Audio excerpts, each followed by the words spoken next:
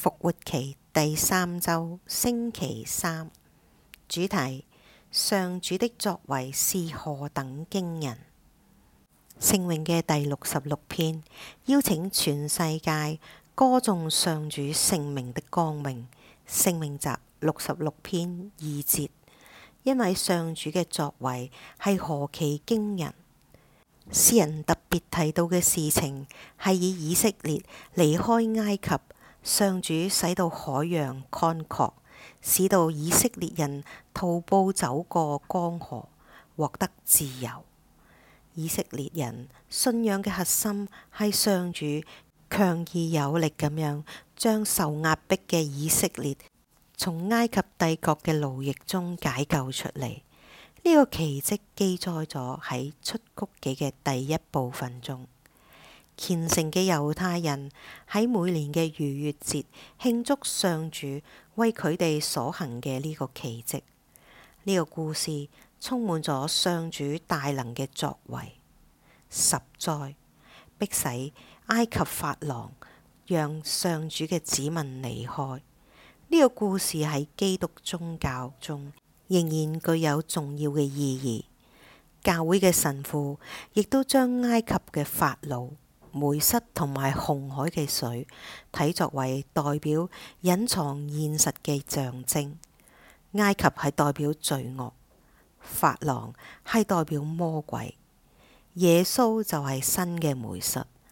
紅海嘅水係代表洗禮，通過佢嘅十字架上嘅死亡，耶穌基督打敗咗魔鬼，將我哋從罪惡嘅權勢下解救出嚟。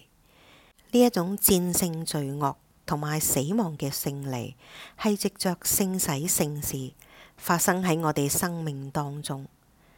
喺呢一個聖事中，我哋同基督同死，同基督同葬，並且同基督同得新生。咁樣，我哋就可以加入上主驚人嘅作為。基督嘅復活同我哋嘅救恩，死亡已經被廢除，罪惡已經被潔淨，新嘅生命開始咗。喺今日嘅宗徒大事錄中，我哋聽到耶路撒冷的教會遭受嚴厲迫害。年輕嘅教會分散喺猶太同埋撒瑪黎雅嘅鄉間。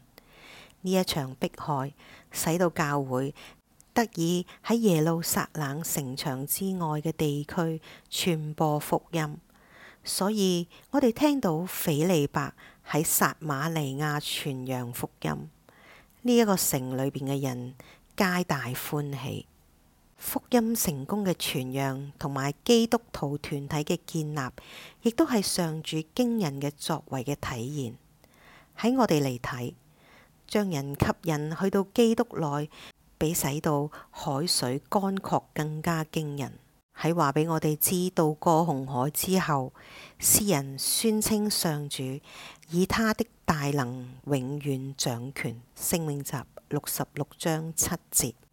馬竇福音嘅結尾係復活嘅主喺加里肋亞嘅一座山上遇見咗佢嘅門徒，而且向佢哋宣告：天上地下所有的權柄都賜給我了。馬竇福音28章18節。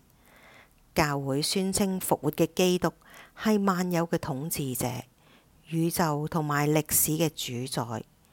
基督嘅王權將所有其他嘅權威同埋權勢都從寶座上降落嚟，使我哋嘅心充滿喜樂。